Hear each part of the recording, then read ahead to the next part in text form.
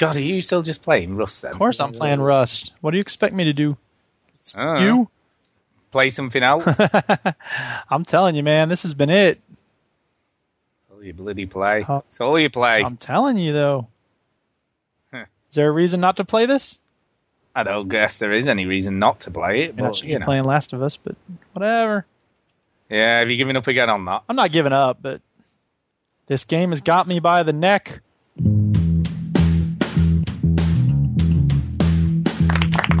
Welcome, yo, to the Veteran Gamers. GGG, fellas will tell you about every single game that you're playing this week. News, reviews, and an indie pick. Stu story time and Chinny's Game Breakers. Here comes Duke with the soundbite segment. Game Breaker. It's the Veteran Gamers. It's the Veteran Gamers.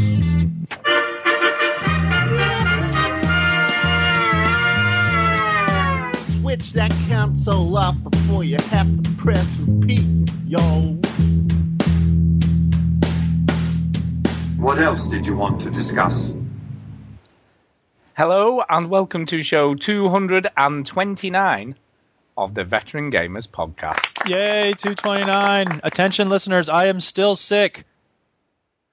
I know. So what's the matter with you now? Is it still the same thing or has it progressed? Has it got worse? Yesterday, and the doctor said it's allergies, which I never really thought I had allergies, but apparently they're messing up my head and making me cough. So they gave me some cough syrup with codeine in it, which is supposed to knock you right out, but it hasn't.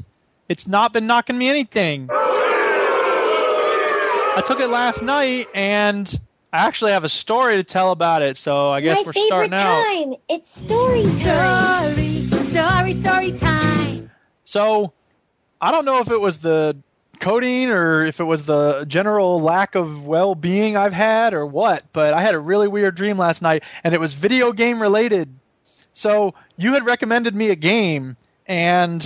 Uh-oh. Yeah, I know, right? And you know how in a dream sometimes you know things, but you don't know how they got to that point? Like, you dream up the backstory in some ways? Right. Well, somehow I had, lived part of this experience, and then it became a video game. So, part of my experience stopped, and then the game picked up, which is really weird, I know. But, imagine if I had an experience where I traveled out west on a train, right? And then that experience ended, and then Red Dead Redemption began. That's what it was like. So it was really weird because you're chasing this person around and there was cars going off bridges and all this weird stuff. And then this horror survival game began and I was terrified because I couldn't tell what I was supposed to do. And you know how when you're playing a game and you're trying to figure out the pattern, you can't quite figure it out, right? Yeah. That's frustrating. So it was that sort of thing where I was and as soon as you got it wrong, dude comes running out of the shadows with an axe and kills you. And I got petrified with the dude running with the axe and trying to kill me. And so I woke up at 3 a.m. going, ah! And thinking, oh, dude with the axe is trying to get me. But I knew even in the dream that it was just a game. So it wasn't the sheer terror you might have in a dream where you think you're going to die because of a crazy guy with an axe. But it was the terror of, I'm going to lose this game because of dude with an axe. So let me just clarify here. Yeah. So did you dream you were playing the game, or did you dream you were in the game? I was dreaming that I was playing the game. Right. Okay. So you weren't dreaming you were in the game. You were dreaming you were playing the game. Dreaming I was playing the game. But it was that thing of, sometimes when you're playing Amnesia or whatever, you get a visceral fright. Yeah. It's still terrifying. So it was that kind of terror, and it was enough to wake me up. So I don't know. God. Yeah. So it wasn't good then. Was it a good game? I didn't get any. I went back to sleep, but then I woke up at 5:30. Again, just out of nowhere, just boom, woke up.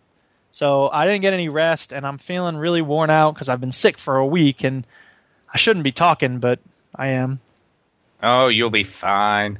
I will be fine, but it's just I'm so sick. I'm ready for it to be done. Should be out of You're on some by now. You're on some heavy drugs, so you'll be fine. But I'm not on heavy drugs right now. All right. Did you have to abstain if you're doing the podcast? Well, I have to abstain if I'm going to be doing anything, including, driving. So during. Oh yeah, I mean, which drugs did you say you were on again? Cough syrup with codeine. Oof, strong stuff, Codeine. Well, it should be, Knock but you out. apparently, I don't know, it's not strong enough to knock me out. My brain's just too active. God, jumping around. So if you see me just go mute, like, that's because I'm coughing. yeah, well, just to let you know, Chinny's not going to be here. I know, well, Well, not going to be at all? not going to be here at all, no. Oh, so he sent you a message. What did he say? And, well, I don't want to say on air because it's personal reasons, so... Well, I can't he's got put to see. Diva clip. No, he's got a very genuine reason as to why he's not going to be here. Fair enough then. We'll just have, So we'll have our third person. Hello, my name is Susan. Susan who? Susan Jenkins. Thank Oh, you that's for a nice having me on name. the podcast. Oh, welcome, Susan. Thank you. Where do you come from? Oh, I come from London. You sound kind of sexy. Oh, thank you, Stuart. You're kind of sexy too. All right, now thank you, we don't need Susan. y'all to be having some kind of love affair on the show. Oh, but that's why I came on, is to make a pass at Stuart. See if I could woo very him nice. away from his wife. That's pretty Ooh. rude. That's a bit rude. It is rude. It's a bit naughty, that, as well. Yeah. You play video games, Susan? Yes, I've played all sorts of games. Well, maybe we should talk about what we've been playing. Yeah, that might be a good idea. But before that, I've got a... Oh, wait. Oh, I've got a hell of a story. My favorite time. Yeah, it's story time part 2. Okay. Yeah, Go ahead. story time. Tell us your Which you story, Stu. Which you kind of know a little bit about, don't you? Oh, Because, snap. This is where you confess that things didn't go well with Watch Dogs. you know, I could have kind of told lies, right, and pretended it all went swimmingly. You know what? And this is, I said this on Twitter, like, people need to know. I'm not joking here. I'm not actually building to anything. And I'm not going to, Susan, you have to be quiet for a minute, because I want people to know that I actually really have a lot of respect for you, Stu, because this is what integrity means, to saying the truth even when it hurts you. So, Oh, yeah, this definitely hurts. kudos to you for being honest and giving me a game as a result. I did. I went on your list and I got the one that was nearest to a tenner, but under a tenner, obviously. I didn't go over a tenner. But Telling all about that game later on, so stay tuned, people. Stu kept. So, yes. So last week, on last week's show, basically, I put up there because Chinny's always wittering on about how complicated and difficult PC gaming is, and I was going, no, it's not. It's dead easy. What are you wittering As about? we all know, Chinny is a doofus and can't you turn on a computer unless it's got a Mac on it. And to try and prove the point, I said, look, I'll video myself loading up Watch Dogs without any issues, and I'll just be able to play it, and it'll be fine, and there won't be any Never going to see that problems. video. Well, I kind of did half the video, and it was only after I stopped it rolling that it all went badly wrong, really. But, I mean, anyone who's been following the news this week will be well aware that Uplay has been having major issues. I had not known that, actually, until you started tweeting about it. Yeah, major issues, which is caused in part, or, well, probably in whole, by the release of Watch Dogs. And I think partly because there were so many people trying to download the game at the same time that the servers, obviously Ubisoft's end, just could not cope with the grief that they were getting. You know, I mean, had this, tried to download it on one day. Had I bought the Steam version, Yeah. possibly wouldn't have had those issues. But what happened as a result, and I think this caused the crux of most of my issues, when I eventually, because I was obviously coming in about every sort of 20 or 30 minutes and having another go to see if I could sort of get onto it, because you couldn't even sign into Uplay, let alone do anything else. It just kept coming up that you couldn't get on. Right. So every 20 or 30 minutes, I would come in and have another go to see, whether I could download the game. Yeah. And eventually, it logged in. I was like, Yay. brilliant, logged in. So I clicked on Watch Dogs, and sort of it comes up, and there's no download button. So I was like, bloody hell. So I closed it all down again, and I kept trying, and then it still wouldn't sign in again, and wouldn't sign in, and then about maybe an hour or so later, it signed in again on the off chance. Right. Now, at this point, it had a download button. Yay. So I'm like, really? So I clicked on download, starts downloading, doesn't appear to be any issues, and it was coming down at a good rate as well. It was about 4 or 5 megs And everything was fine. The end. Good story. Yeah. About 4 or 5 megs a second, so I'm like, yeah, this will be quick. Oh, yeah. So it took it probably about an hour and a quarter to download. All right. All right. So Sorry, how many gigs is this game? 14. Oh, my goodness, that's a big game. It's a very big game. Yeah. It's a very big game.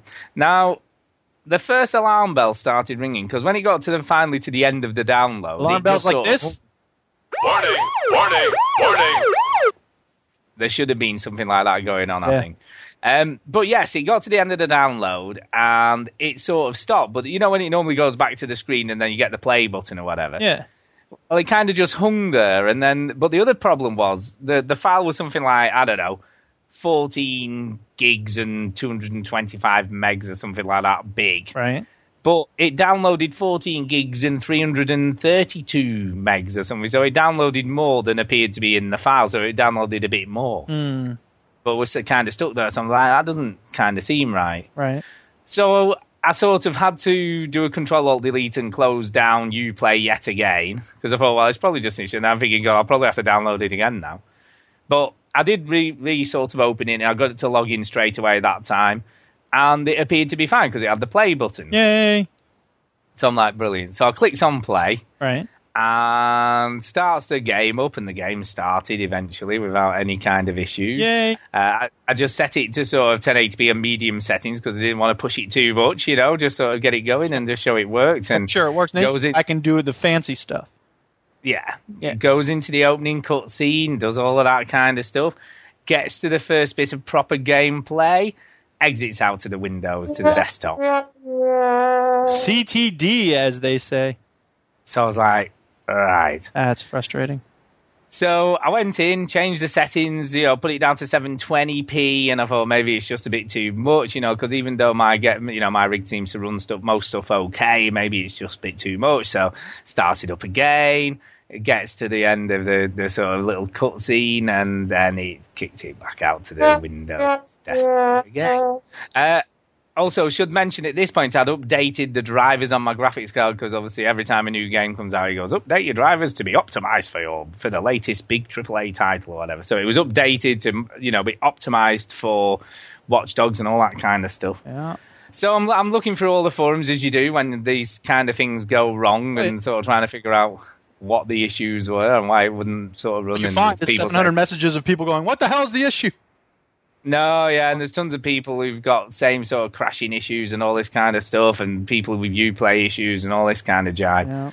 And then I came across a post that said, I solved all my issues by uninstalling it and reinstalling it again. God, what a headache.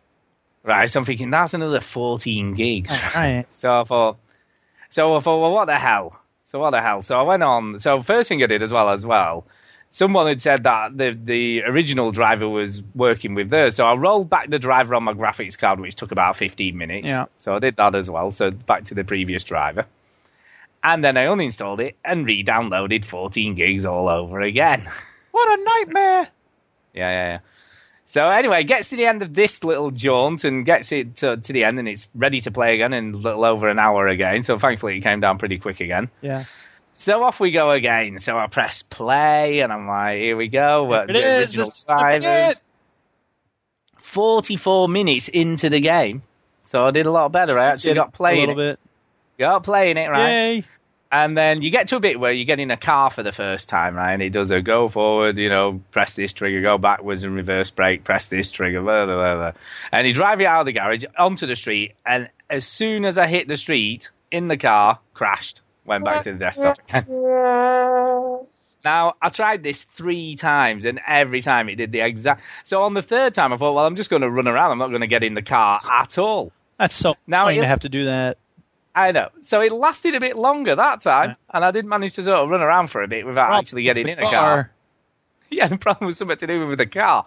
And then it crashed out to the desktop again, so I was like, oh, God. So then I thought, well... As it's worked better this time, maybe I should just update the drivers again to what it should be and see what happens then. So I updated the drivers yet again to the latest drivers, and lo and behold, it was fine. Yay! So since then, I haven't had any issues of any sort. That's the thing. You got to do that because, you had rolled back the driver before you downloaded again, huh? Correct. And I think you got to ask yourself, okay, wait, did I try the new driver with the re-downloaded one? Yeah, exactly. It's like a flow chart you got to have for figure. But what I think happened, what I genuinely believe went wrong is because of all the issues with Uplay, I think for whatever reason, when it downloaded the first time around, it was corrupted in some way. Oh, sure. I mean, that's the thing. So when you go to a store and buy a game, The only concern is that the person handing you the disc will hand you the wrong disc or something, you know what I mean? Or like they printed the disc wrong, but there's very little chance that that'll happen. When you're downloading something, though, it can download and then stuff happens and then, something goes wrong with the download, you're messed up, so... And I really genuinely think that's all that had happened. And sadly, and I'll be honest with you, and this is truthful now, yeah. I very rarely have any issues running any game on Steam. I mean, on Steam, I can't remember the last time I had. The last issue I had on Steam was Metro Last Light, and it was something to do with the fact that I had it running to a TV instead of a monitor. Yeah. But that's the last game. Well, I don't take joy in the fact that you had trouble. Like, I think this is really messed up that you had to go through this, and I think it's frustrating because it shouldn't have to happen. You know what I mean? Like, we ought to be at a point where it can run smoothly, and I'm glad that it does run smoothly in general. So it's not like I don't know, I know I sound like I'm building up to something, but really, the two things I want people to know about this is, A, Stu is a man of his honor, and I think that's important because we live in a time when people have the attitude that honor doesn't matter and everybody else lies, so you might as well lie too, but I don't believe in that, and I'm glad to see that you keep your word, which, I knew that already, but it's good to see it, Well, I'm even going to buy Chinny a burger at Eurogamer as well, but you know what was kind of funny and ironic about all of this? What's that? Well, I got the game for 30 quid, didn't I? I thought I got myself a bit of a bargain. Right. Not so much. Well, you got time frustrations, so... No, but I had to buy you a game as part of a bet that I had. There's that. Yeah. But so in a way... that's the problem of your honor. If you didn't have any honor, you could just be like, it worked perfectly, suck off, and then you would save the money. But the moral of this story is, I could have bought it on the PS4 for 40 quid or whatever, 45 quid. Yeah. And it would have worked all right without any issues, probably. And so that's the other thing I was going to say is that it's sad that this happens. Not I don't get joyful. I was right, although I was. So whatever. But you can play it now, and you're playing it. So I can, and I'll be honest with you. I've put about 4, 5, 6 hours into it now without any other Since further. We're here. Let's go ahead and talk about this. Yeah, why not? Yeah. Oh, I can't wait to talk about what I've been playing.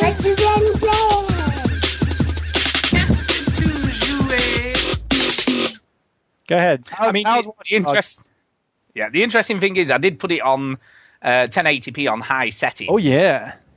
And if I stood still, it looked pretty nice, I've got to say. Uh-huh. If I sort of moved... It doesn't look nice when you don't stand still? No, if I moved around, I was probably getting about 10 frames a second, maybe. Oh, that's frustrating. If I was lucky. Yeah. So I'll be honest with you, I've put it down to 720p and sort of on medium settings, and it's very smooth at that. Probably hitting easily 60 frames a second, so it's nice and smooth. Yeah. And so I can't tell much of a difference between those anyway, so. Yeah, I mean, I've gone with what the developers are saying, if I'm being honest with you. Yeah. All these developers saying, just sort of bring it down a little bit and improve the frame rate is probably a better idea than having it. And to be honest with you, it doesn't look massively different between the two. Well, I'm sure it doesn't. It doesn't. It doesn't look massively different. But as a game, I'm not massively impressed. Really? No, not really. What's the closest thing you could compare it to?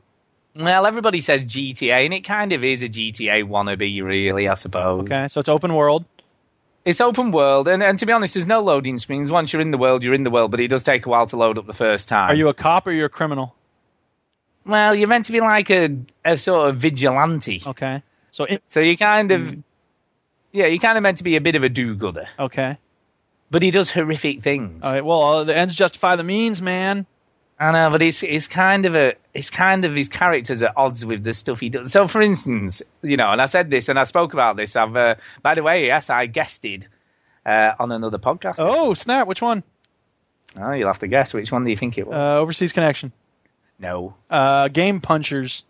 No, it's got Wave in the title. Yeah, the Boss Wave. I got it right. Yeah, you got it right. Yes. It doesn't matter when he got it right. He eventually got it right, didn't he? That's right. Tell him. Yeah. Susan, whatever your name was. Susan. Susan Jenkins. Yeah, right. No, that's my name, and don't you forget it. Yeah, for the 50th show. Ooh, nice. For the 50th show. And I have to clarify something, because I said I didn't think it happened, but it kind of does happen. Okay. Right? And that is, I said, when you saw all the cool trailers, and he's bringing up the barriers, and all the police cars were smashing into them, and all that crazy cool stuff. when you play the game, you can do all that stuff, but it's kind of behind you. You know, if you sort of bring up a barrier as you're hitting it, so that obviously anything behind you crashes into it. Right. But you've got to do it at the exact second of a moment, because up until today, I hadn't seen the result of any of that stuff. And for some weird reason today, I got 2 cutscenes where it did like a little mini cutscene of what had happened behind me. Nice. But that's only ever happened twice, even though I may have done it about 10 times with different cars. So does that mean that the cops crash, but you don't see it? Or that it... Yeah, sometimes you don't, but on the odd occasion, for whatever reason, it triggers like a little cutscene and shows you. Yeah, well, I would want that, yeah. Yeah, but it seems to be a bit hit and miss. So on their show, I said, it would have been a lot cooler if they'd have done that. Well, they have kind of done it, but it doesn't work that well from what I can see. Or maybe it doesn't do it every time. Like in Skyrim, when you get a critical hit, sometimes it'll go into, theatrical mode, and the game just sort of stops while you're doing it, which is cool. Maybe. But it doesn't do it every time, is what I'm saying. Which is nice. I mean, you'd grow sick of it if it did it every time, wouldn't you? Yeah, I guess so. I mean, the biggest issue I've got with the game so far is that the hacking stuff is... It's kind of gimmicky, I guess. It's kind of gimmicky, and it doesn't... And like I said, the other issue I have with him is, as a character, he's sort of meant to be this... Because he can sort of predict when a crime's going to happen. Okay. So you'll see I don't know how. But you'll target someone and it'll say, oh, this person's going to get robbed in... I wonder if it's like a Minority Report type of thing where it's like pre-crime.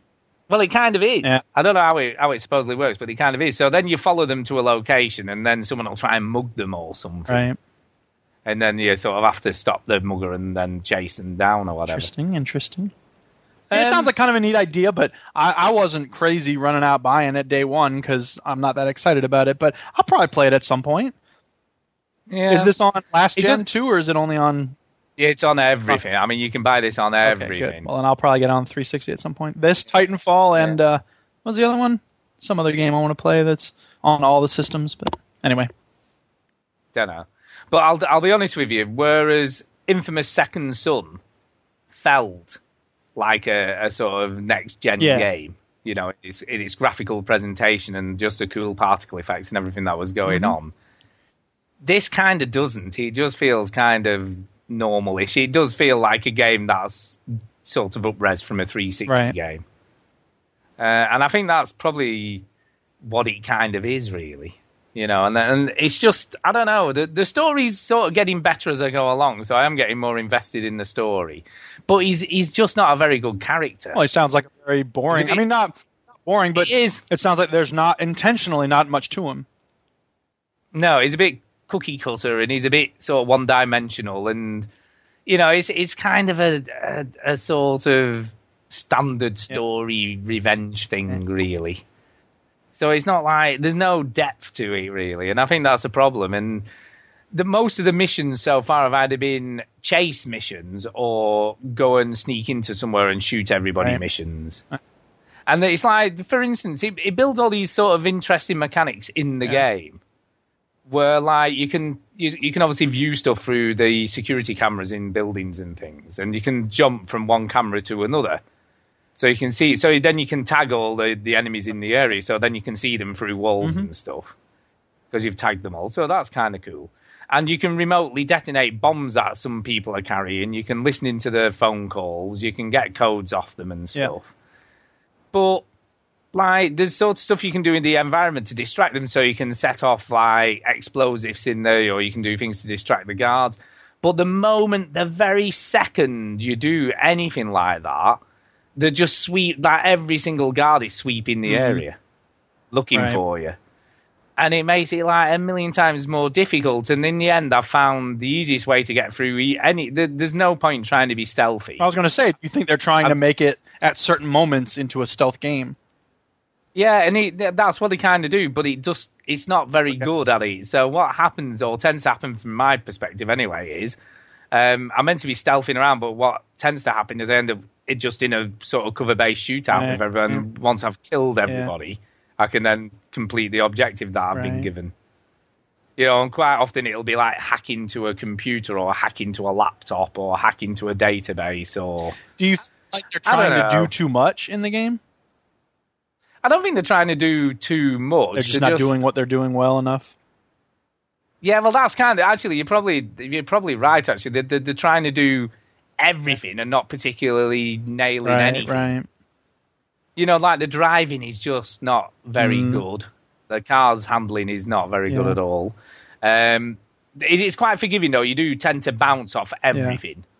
So very few things actually stop the car dead. Most things either you bounce off it or you just knock it over. So that's not too terrible. But the police chases I don't like at all. Like sometimes in GTA being chased by the police was frustrating. In this game, it is rock hard to lose the police. I mean, you seem to be going on. An average police chase seems to last for 15 minutes. That's way too long. And I mean, I suppose people had the complaint about GTA that it was too easy. And I think that they've got a balance. I mean, they're caught in a bind because they don't want to. It's more usual, I think, that people will complain that the police chases are too easy than they will complain that they're too hard. You know what I mean? I think most reviewers, if they say they're too hard, then people are going to make fun of them. Like, oh, you suck. Yeah, no, I guess, but I don't know. I mean, today I had a kind of a fun one. I was sort of, I was in a building that I had to escape from. And I kind of came out, there's all these police on the rooftop waiting for me as I came out of the building. I sort of ran across the roof, jumped down onto the railway track, hijacked a train that was coming along, so I hacked the train to stop it, jumped on the train, sort of set it going again, and then I used like a jammer to jam the signal for the police search. And then eventually they sort of lost me because I was obviously on the train and they were sort of still looking for me around the area where I was last at. Well, that sounds like... So that was if you have that jammer, it sounds like a way to deal with the police. Yeah, what I think it's becoming more fun as you sort of get leveling up. I would imagine that's going to be part of it too. Is that it's hard to get away from the cops right now, but when you get more tools and toys and doodads, maybe it'll be a lot easier. Yeah, and that's what's kind of happening, and you have to sort of make them out of bits you find in the sort of in the world, as it were. So you pick up bits of electronics and things like that, and then you can craft items. Right. But it's okay. I'm not saying it's a bad game. It's just not. It definitely doesn't feel like a next generation in any way, shape, or form type of game. It certainly doesn't feel like the game we saw back at E3 in 2012. And I think that's part of the issue. Even now, when I look back at the video then and look at what I'm playing, and don't get me wrong, I know I'm not playing on max settings, but I've seen videos of this played on ultra settings, and it doesn't look a huge amount different, to be honest. But it looks absolutely nothing like that video with the lighting and shadows and all that. It looked like a realistic kind of place. And this doesn't have that feel about it. It still feels like a GTA kind of place. And the AI is a bit crap. General question, Stu. Do you think that you might enjoy games that you play on the whole a little more if you didn't pay attention to the E3s and the previews and all the gameplay stuff 2 years before it comes out? Possibly. No, you're possibly right, because obviously I've built an expectation from what I saw 2 years ago. And I'm not putting this on you. I'm talking about like games that I think you're right. This, you know what I mean? I think you're perfectly right, but I also think that developers in general and publishers don't necessarily sell the truth. Yeah, I agree. That's my point. That's what I'm saying. I think I shouldn't have said it like that. I think if developers were more honest, they A, have a harder time selling their games, but B, we'd be more satisfied overall. But it's like I said, that sort of section of game that was shown in E3, that's probably all they'd made. Right, There probably wasn't any other game existing. Sure. That was made. Right, and it may be like, this is what we're aspiring towards, and then they realize, oh, wait, we can't quite do that, or whatever. Oh, yeah, I mean, I think what probably happened was they showed that off at E3. Then there'd have been a lot of conversations going about what platforms they were going to release on. Then, obviously, they would have decided that it had to be on every platform to maximize the profits. Right. So it would have to go on PS3, 360, etc. What they'd have then done is obviously develop the game to its lowest denominator, which is obviously 360 PS3, and then up-resed it on the other platforms to sort of get, so if they had made it on the Xbox One and PS4 only, maybe they could put more cool stuff in, but because it won't run on a 360 or a PS3, that's not an option. Yeah, and I think that's probably why it suffered. It's a shame because I remember like two different versions of the game, because that would be the best of all worlds, because then they would still sell a lot of games but there would be a reason to buy it for the new gen systems, and it would be a better game on the new gen systems. Yeah, but then that's like double. It might be double the time work, spent but it might be doing like just work and a half. You know what I mean? It might not be twice the work so much as it is, I don't know, 50% more work or something. I mean, don't get me wrong. I'm just surmising here because I don't know how game development works. I happen to know, but I'm not going to say. All right, Susan. Well, you don't need to show off your years of working in the games industry.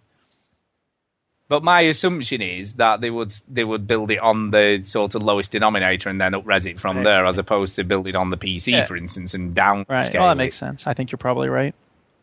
But I don't know. I mean, I could be completely wrong, so I don't know.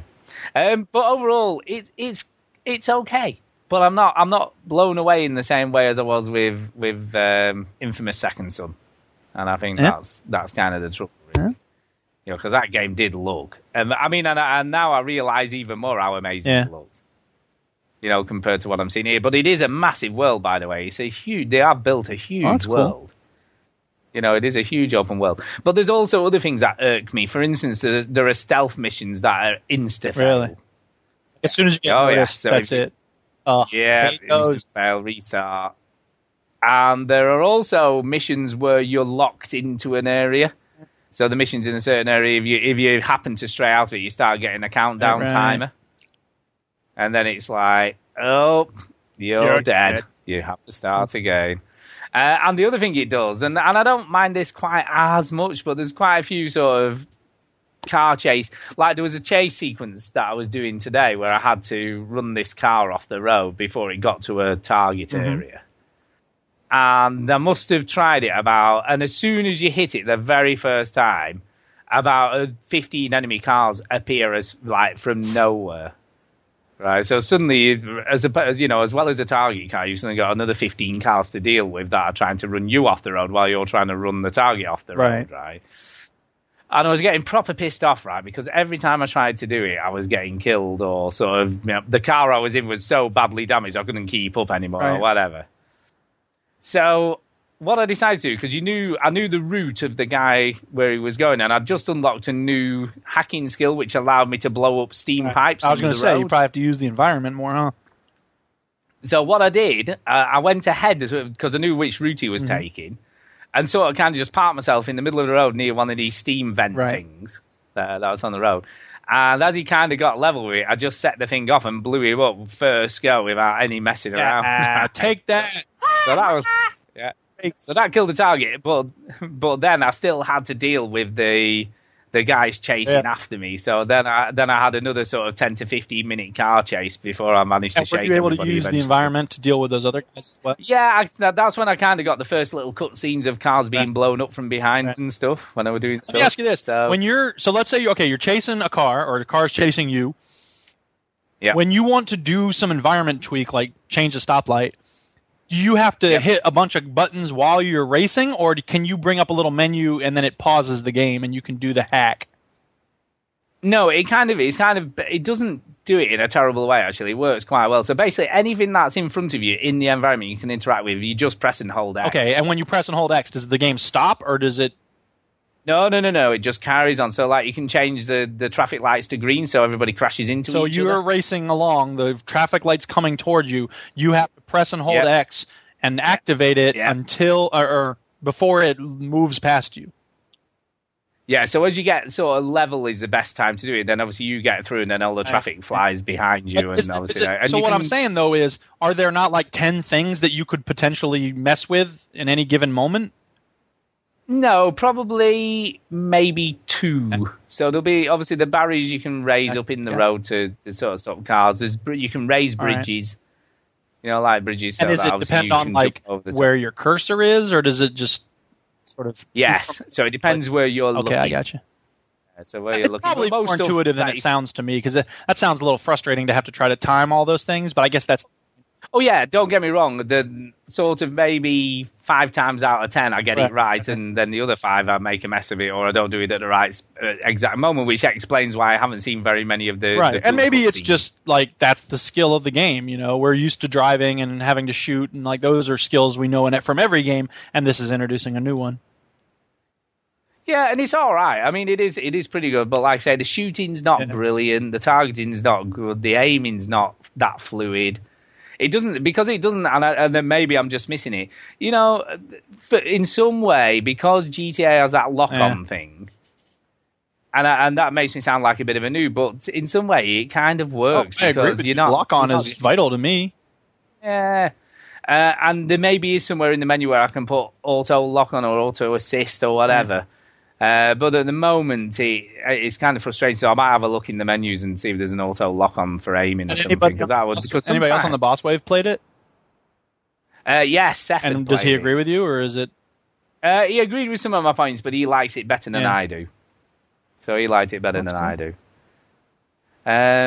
But then I don't know. It's fine, but it's not amazing. Yeah. It's not amazing, but it's fine. But it has got a lot of things that sort of irk me slightly, but not enough to put me off playing it. Good. And like I say, as I've got into it, the story's starting to get a little bit better. And as I'm unlocking more skills, that's kind of making it a little less frustrating. That's good. All right, so we do need to move on to other games, but before we do. What's your review noise?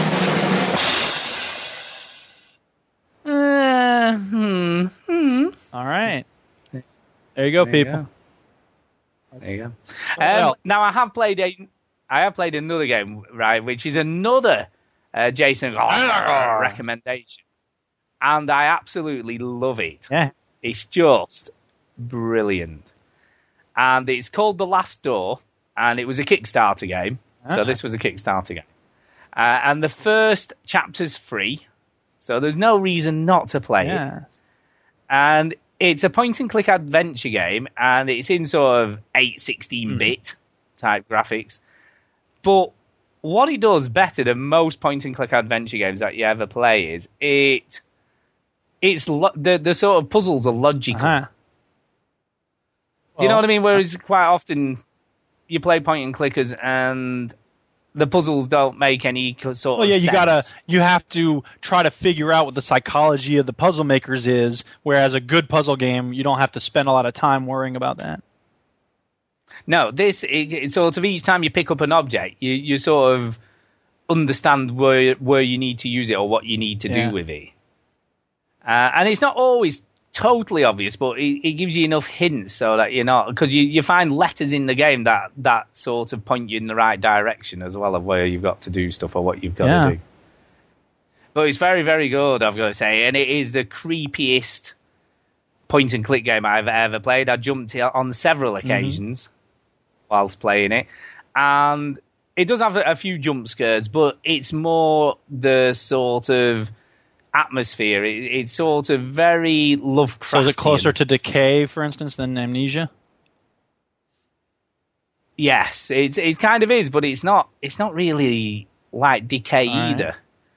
It's a really cool and interesting story as well, and that's what I liked a lot about it, because it's basically this guy gets a letter from a former classmate asking him to come and see him because he needs help. And then basically the story starts prior to that letter being sent, and then when you arrive at the house, and then it's sort of what happens when you start investigating to find out what's going on.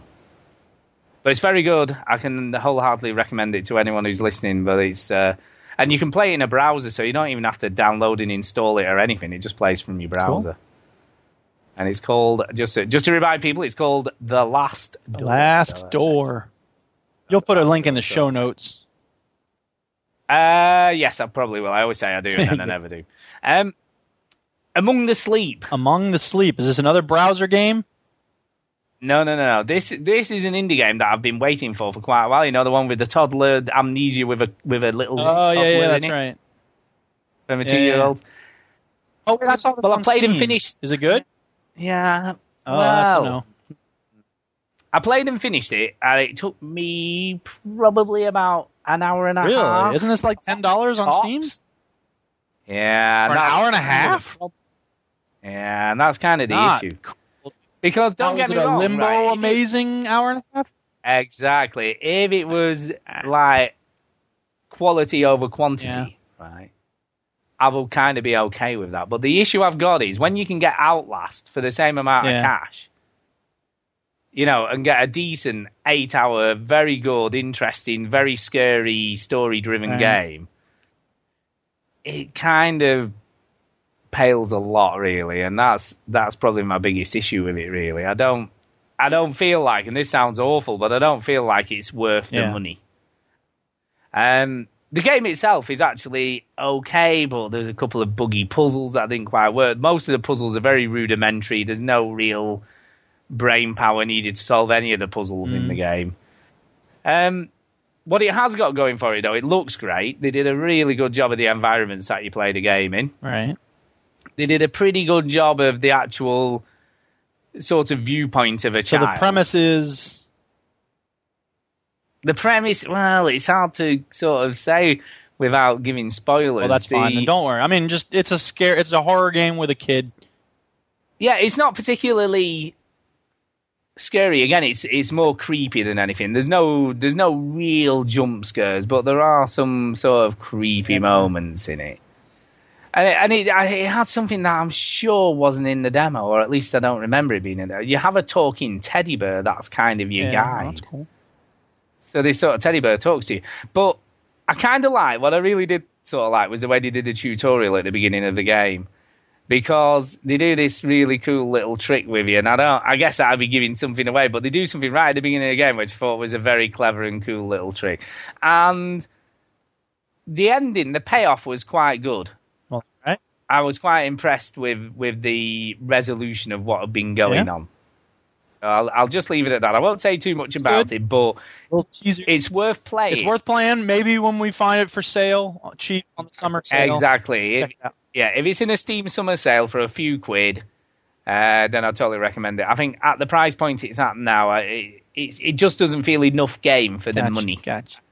And there's kind of not enough story or great puzzles. What they've done is build great environments and come up with a cool idea. But it just doesn't feel fully fleshed out enough. So that's it. And then the only other thing I've been playing is I played it and kind of deleted it all in the same day on my iPad. And it's a game called Two Dots. I played that, dude. What a crazy coincidence! I've also been playing that. And it's the worst kind of freemium game that there is. I haven't gotten to the part that's bad. Why is it bad? Because crikey. Maybe I'm just really shit at it. But I got to sort of level 5. I haven't gotten to there yet. Yeah, either level 4 or level 5. And I almost did it. Almost did it with say, maybe... I was probably 3 moves off being and they're able like, to buy more moves. Well, it goes... So first of all, it goes, oh, you were so close. Here, have a few free moves on us to finish out the level. So I got 5 free moves or whatever, finish the level. Yeah. Then it flashes up. If you get in trouble again, you can buy free moves you can buy more moves from the store. 69p a pop, right?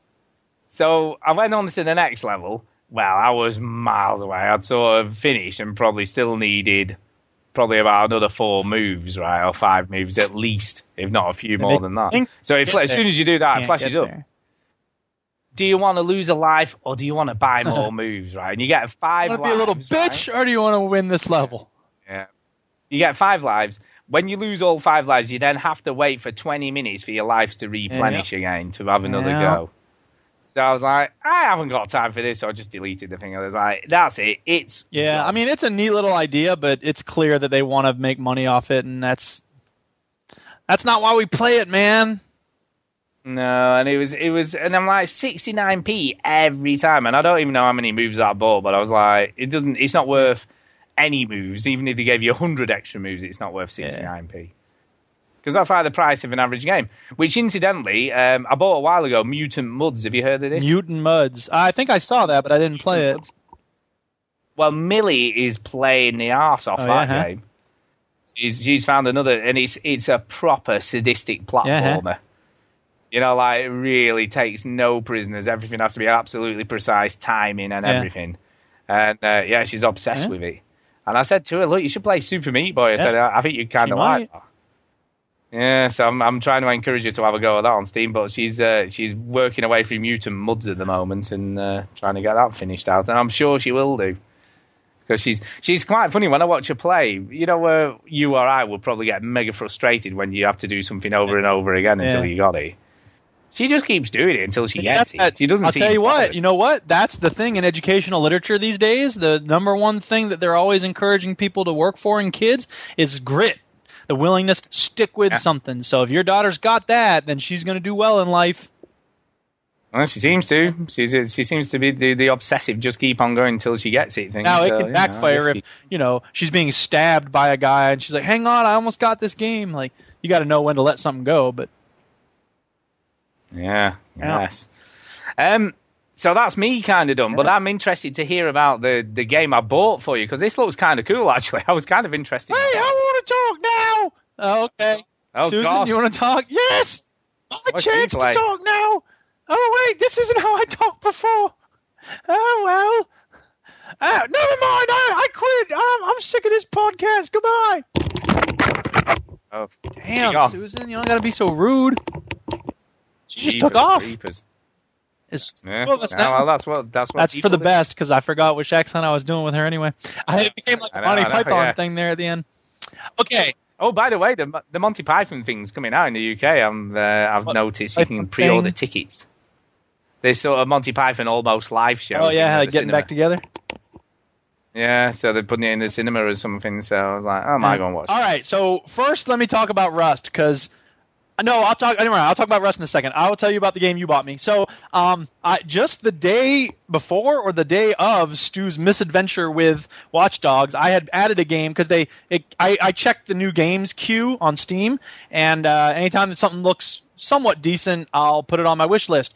Because people will buy you games, I have found, especially if you're on a podcast. So thank you very much, Stu, for buying the game. It's a matter of honor, but it's still really cool. So, but I've been careful because, like I said, people have bought me games that I didn't expect to really like, and I put them on my wish list anyway, and then I'm like, ooh, I shouldn't have had that on my wish list, so whatever. The game's called A Story About My Uncle, and how to describe it? Here's the thing. It's a first-person platformer, and you know how those things usually are. Not good. But not this one! Oh my god, I'm loving the hell out of this. I did not expect to like this as much as I am, but you know what? And I'm only one chapter in, and I don't know how many chapters there are, but I got the achievement, and I clearly made it to like the next part of the game. And I think I'm kind of feeling like this is sort of the Myst-like game we've been waiting for, because it's spooky and creepy. Like, it starts you out. Did you see the trailer? No, I've sort of heard about it. I've seen that it's getting fairly decent reviews. The basic premise is, the little girl's like, Daddy, tell me a story before bed. And he's like, all right, I'll tell you a story about my uncle. And like, it sort of weaves you into the world of the game, and then like, just sort of shoots you off into it. And the first person, they must have played other first person platformers and said, here's what those games are doing wrong, let's do it right. And they totally do. So the three things you have so you have the suit that you're wearing, right? And it makes it easy for you to jump and stuff. So you jump higher than you normally, right? That's good. You have this boost ability, which is also awesome. And then you have the ability to kind of lock on to certain kinds of rocks and things. So you can sort of, grapple yourself to them and then move directly to them. And they all work together really well. It's not perfect. There are still moments where I'm like, come on, man, this is frustrating. But by and large, it works really well. And they do that thing that I love in these kinds of games where as soon as you learn a new mechanic, they let you play with it for a little while before throwing a new thing at you. So is this one like, is it got like some sort of thing you can swing on? Yeah, that's the grappling hook. And like, you're grappling sometimes to rocks that are orbiting other rocks. So sometimes you just sort of swing around and go for a ride. And it sounds tricky, and it is. Like, it's not as easy as it would be if it were like a 2D or an isometric thing, but it's okay. It really generally works very well. It is the type of thing where, like, okay, let's say you have to move from one platform to another platform, and you have to use the rock, hovering above to kind of propel yourself toward it and then let go before you reach the rock. You know what I mean? Because if you hit the rock, you're just stuck to that rock and you don't have any more forward momentum. So it is a thing where you got to time it. And again, like I said with Watch Dogs, there's a new mechanic you got to learn here, but it's really good, and there's checkpoints everywhere. So if you die, which you do quite a bit, not all the time, but once in a while you will go plummeting down into the water. But it's okay because you're not too far back, and you're like, when it works, it really works. You feel like you literally are flying through like 700 feet with one jump. And it's really exhilarating, and it looks beautiful. So the sound is awesome. So, would you say this is one of the first games that's got first-person platforming? It really does. In a way, I feel like this is what Mirror's Edge wanted to do, but Mirror's Edge didn't want to do. Yeah. I mean, Mirror's Edge was doing parkour, whereas this is doing. I don't know. This is kind of like if Bionic Commando were a first-person game. I guess they did make a first-person Bionic Commando, but it sucked. But this really does tick the boxes very well, and it's very polished, and I'm really having fun with it. So does it feel a bit like Spider-Man then? If Spider-Man was a first, a little bit. Game? You're more trapped in the sky. Spider-Man can land and then run around and then jump up in this and web some more if he wants. With this, you're on rocks from time to time, but most of the time you're flying over nothing. So, it is Spider-Man-ish, but. It just, I don't know, it really works well, and it's the type of thing where I started playing it because I was kind of like, okay, I need to make sure I play this a little bit before I talk about it on the show, and I kept getting to a checkpoint, and I'd be like, all right, I got to go eat breakfast or whatever, and then I'll do a little more, and I'll play a little more, you know what I mean? And that's a really good sign, because even though I thought I was going to stop playing, I didn't. So, yeah. Right. And it's got a cool story. It's got a good story. I wouldn't call it totally cool yet. And they've done this thing where up until now, you haven't seen any other people. And that's what Myst does beautifully because they have the video. But if they had tried to work NPCs into that game, the technology wasn't there, right? And so I've met an NPC now, and I think he may be in the trailer or she or whatever it is. But I feel like it's a little clunky and doesn't really look very good. So part of me is like, that's not great graphics, but I'm holding my judgment until I see more of it because it's early for me to make a judgment on that. But I kind of feel like it might have been better if they hadn't bothered with NPCs. But yeah, and that's one of the big issues with Among the Sleep as well. There is a sort of the mum character is just not very well animated, and the voice acting is not brilliant either. So that kind of doesn't help with that game either. You know what I mean? I think it would have been better had they just gone for the general. Right, and there's a chance that. Sorry, I'm muting myself while I cough. There's a chance that some story things that they wanted to do couldn't have been done without NPCs. I don't know about that game, and it's possible about this game, or it may just be they wanted to have an NPC and they done goofed because they didn't have the ability to do it the way it should have been done. But I don't know. Like I said, it's early. No, unfortunately, in Among the Sleep, it's fundamental to the story. That has to be there, but it's just not, unfortunately, brilliant sort of character modeling, etc. So anyway, I will keep playing Story About My Uncle. I'll probably have more to say about it next week. Stay tuned, people. Yeah, good. Well, I'm glad you like it anyway. Thumbs up. Another game that I will give a thumbs up to that I should have mentioned last week because I had played it last week, but I totally forgot about it because I had a lot to talk about last week, just like I have a lot to talk about this week, is Race the Sun. Now, oh yes, this is a game that I got for cheap. I think it may have been cheap when it first launched, or maybe it was a daily deal or something. But it's a really simple game. Like, I'm glad I didn't pay much for it. But on the other hand, there's a lot of content for it because here the idea, it's basically just you're in this little spaceship and you can move left and right. And sometimes you can jump if you get a little boost. The graphics are very simple, but it's a really quick, fun little game because you're just racing around all these obstacles. And like I said, you pick up these glowing things for points, but then sometimes you pick up a glowing thing that allows you to jump. So you can get some more glowing bits that are higher up from time to time. But at a certain point, you end up going really fast, and it's really hard to dodge the stuff that's in your way. And so a lot of times you'll hit stuff and you'll just go, and it's one of those games where before you even hit it, you're going to hit it. So you close your eyes so you don't have to watch the impact. And it's fun. It's cute. It's neat. And like I said, it's got a lot of content because it's on Steam in the workshop. people are making all their own worlds, and there's hundreds of them, and some of them are really, really cool. So, big thumbs up for Race the Sun. That's good. Yep. Okay, let me talk about Rust real quick because I found a server that is perfect for what I like to do in the game.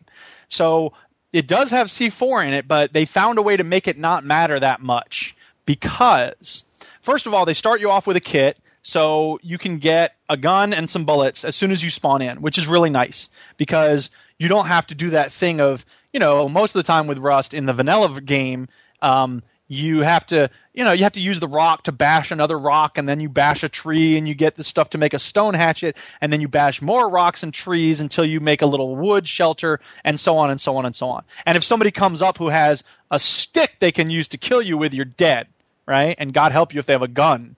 So by giving you a gun right away, they kind of level things, and not totally, because if someone comes up with armor and an M4, you're still kind of screwed, but you kind of have a fighting chance at least. So that's nice because you don't feel totally vulnerable and helpless. The other thing that this server has, which is really nice, is an economic system. And the reason that's so useful is because if you kill a bear, you get $100 or whatever, right? You can use that money that you get from killing bears and wolves and whatever to buy whatever you need, armor, ammunition, guns, and so on. It also has a lot of loot in the red bears and wolves. Normally you kill a red bear or a wolf and you get, maybe you get a gun or maybe you get a few bullets. But with this server, you get a lot of stuff. Now, it's not over the top so that you never have to work for anything, but it is really nice because you can kill some red bears and wolves and you'll get enough stuff to make a house. So you can get a house going pretty easily.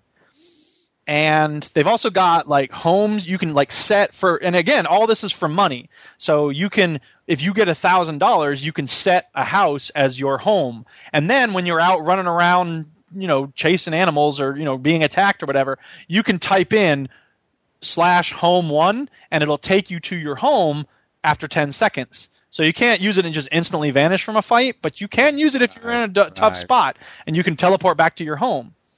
And it's just really cool. I love it. Adds just a beautiful wrinkle to the game because now you really can do some PvE, but you're not always hiding from people because eventually you do get some decent guns, and then you can fight people. And if you kill someone, you get half of the money they have on them. So it behooves you to put some of your money in the bank, but there's a fee to put it in the bank. So it's just a really cool server, and they've got a lot of really nice stuff in it. Yeah, but do you know how many times have you said I know. Now, here's the thing. I've been in this server for a week straight, man, and I love it more every time I play it. But today, I had built 3 towers, and first of all, I built a big tower, and then they took it down, and I said, "What happened?" The difference with this server is when I said, "Hey, where'd my tower go?" the dude said, "Hey, we took it down because it was too tall, and we think it was causing lag." And I was like, okay, I respect that. I'm sad, but whatever. You did what you have to do. And that's all I wanted in the past was, admins who communicated. So, whatever. So anyway, I built 3 other little towers because they said you could, if you keep it below 5 levels, then that's fine. So I was like, all right, I'll keep it under 5 floors. So I built a few different homes, and I was doing really well, and I had bolt-action rifles with silencers on them, so I could hide up in my tower and, snipe at people. I was Arthur Tenpenny, man. I really am. But then they wiped the whole thing, and I go in, and I go, "Where's my house?" And I typed, teleport to home 1, and they said, "You have no homes." And I was like, "What? What do you mean I have no homes?" And then I looked in my bank balance, and I had $10,000 in there, and it goes bank balance 0. And I was like, "No!" But on the other hand, I get to start all over now, and it's pretty freaking cool. So I'm really liking it. So why did they? Because they were apparently having glitching houses. People were finding ways to cheat that were on a server level, and it was just impossible to fix them without wiping the whole thing. So I don't really envy the people who have to try to keep these servers glitch and hack free, but they're doing a pretty good job from what I can tell. So yeah. So yeah, it's cool. It's I feel like it's populated mostly by people who are willing to fight fair. And so there's this one guy named Black Jesus, whatever. But he and I have I shot him once, and then he killed me, and then I killed him, and it's that thing where you kind of get a certain level of respect for someone after you trade blows in that way. And so I was like, hey, good shot, dude. You got me on that one. And then the next time I killed him, I'm like, nothing personal. And yeah, it's just really cool to feel like we all come in with the same intent of, yeah, we're going to play, we're going to have fun, and we're not going to ruin it by being bitter or cheating or whatever. No, it's pretty good, I've got to say. At least you finally found somewhere you really found like. a place I can call home. And the crazy thing is that you will find supply canisters on a somewhat regular basis, but if you drop them in any kind of populated area, people will show up out of nowhere and just murder you and take your supply drop. So I had to run. Like, I just ran north for literally 5 minutes straight, just running to get the most remote spot possible.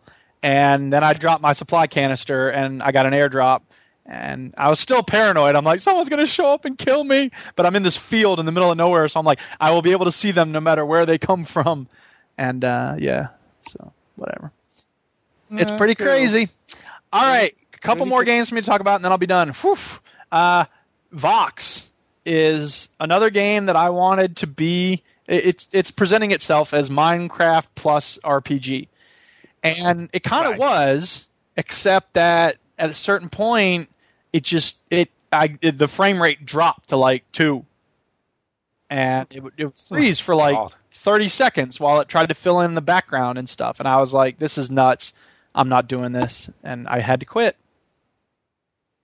And I don't know if that's a problem of the engine. I mean, I obviously don't have the fastest rig in the world, but I can play Minecraft itself, so it seems like ridiculous that I can't play a Minecraft clone, but I suppose a Minecraft clone is not built as well as Minecraft is, so that was disappointing, but it only cost me $5, so it wasn't too bad. I was sad. Yeah, but sometimes even when you've only spent a little bit of money, it's still disappointing. It is disappointing, and I to be honest, the way I try to look at it is just as with Skyrim on the max settings and the high def texture packs and everything. When I finally get a very nice new machine, I'll be able to play this, and yeah, I'll be able to play Skyrim on highest settings, and I'll be able to play, I don't know, probably I got other games that I can't run that will be awesome when I get a. So, maybe. I don't know. I'm kind of looking. Maybe one someday day I'll be able to play that. It'll be awesome. I should make a list of all those games. Make sure you go back and play this. Yeah. Speaking of all those ones you bought in sales. Yeah, exactly. Speaking of stuff that I bought and play this again, I posted a review of Planet Explorers. Last week I mentioned how Planet Explorers was frustrating to me because it was hard to mine and the first-person view sucks, or it didn't have a first-person view. So I posted a review on Steam that said the same thing, and somebody responded to it saying you can zoom into first-person view, and there is a way to tell where the minerals are that you're mining for. And I forgot that I could zoom into the first-person view. It's still not very good, and I had actually done the first-person before, and then I zoomed out right away because there's no indication that you're holding something. So in Minecraft, when you're holding your pickaxe, it shows a little pickaxe there, right? Yep. Well, in Planet Explorers, it doesn't do that. So you have no idea if you've actually started a swing to mine something. There's no animation of any kind. So you just got to kind of listen for the thing hitting the ground or whatever. So it's just stupid because that's obviously an oversight that's really dumb. But, it's early access, so I guess I can't be too upset that they don't have these things in it. But the other thing was the mining. It's a little easier when you have this scanner that will tell you where different minerals are located in the area, but it's not a very good scanner, and it doesn't just sort of overlay it on what you're looking at. You have to switch back and forth.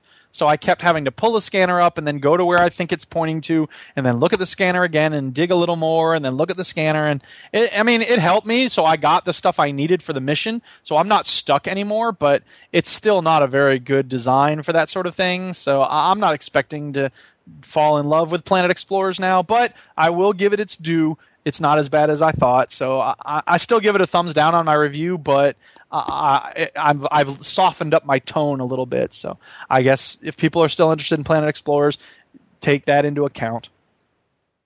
Oh, that's good. That's good. You've at least given it another whirl. Keeping my mind open. Two more here. Oof. Do you want to hear about never mind, I'll just say it. So Endless Space is a 4X game, kind of like Civilization, but in space. And I know the new Civilization that's coming out someday is going to have space in it, so that'll be cool because I know that they do, these games. They started this genre of games, right? But Endless Space starts you off at a planet, and then you're supposed to colonize other planets in the same system, and then you can move to other systems, and then eventually come into contact with other life forms, and yada, yada, yada. And that's fine, but Civilization has a tutorial that guides you while you play it for the first time, and this game does not. This game has a whole lot of, you go into a new window for the first time, and it'll show you a version of that window with little numbers all over it, and then it has a lot of text that says, here's what this indicator is, here's what this indicator is, here's what this does, here's how you use this. And that's fine because I'm sure it is an easier way of making the game, and it's certainly less expensive, and it doesn't take as long, but it's not as welcoming as Civilization is. Civilization just takes you by the hand and says, here's how this works, and it totally shows you the way. And it doesn't, dumb the game down, but it's a very nice way of introducing you to a game. But Endless Space is, whatever, it's still a good game, but I got my ass kicked. And I suppose that's the way you do when you first start these games, is you don't know what you're doing, and you're not ready for when the alien civilization shows up, and then they just destroy you, which is what happened. But it's okay. You can probably find it pretty cheap, especially probably during a Steam sale. So if people are interested in a 4X game that takes place in space, this may be one to check out. So did you not have the common cold to give them or something? No. It's all space battles. You don't really interact with them one-on-one, so you can't really transmit germs, I don't think.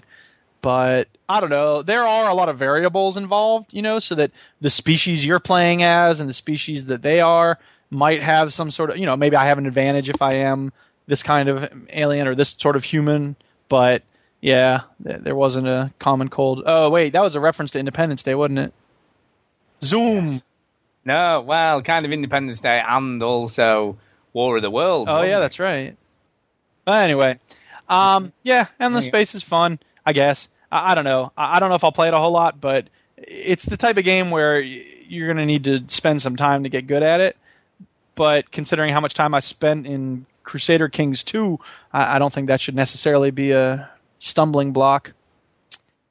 Yeah, you see, more and more and more I'm enjoying smaller games. I know what the ones that I can get to the end of and then I feel like I've achieved something. Something like Civilization or Endless Space or whatever. I just haven't got time to learn all those rule sets and stuff you can and can't do and all these complex rules and control And the thing about Civilization and this game is that you won't realize that you've screwed up until 20 minutes later when you realize you don't have the thing you need in the research tree or whatever. When time comes, you need it. So that's a little frustrating, but that's why I didn't like tower defense games for a while, because you have to build and research stuff as you go.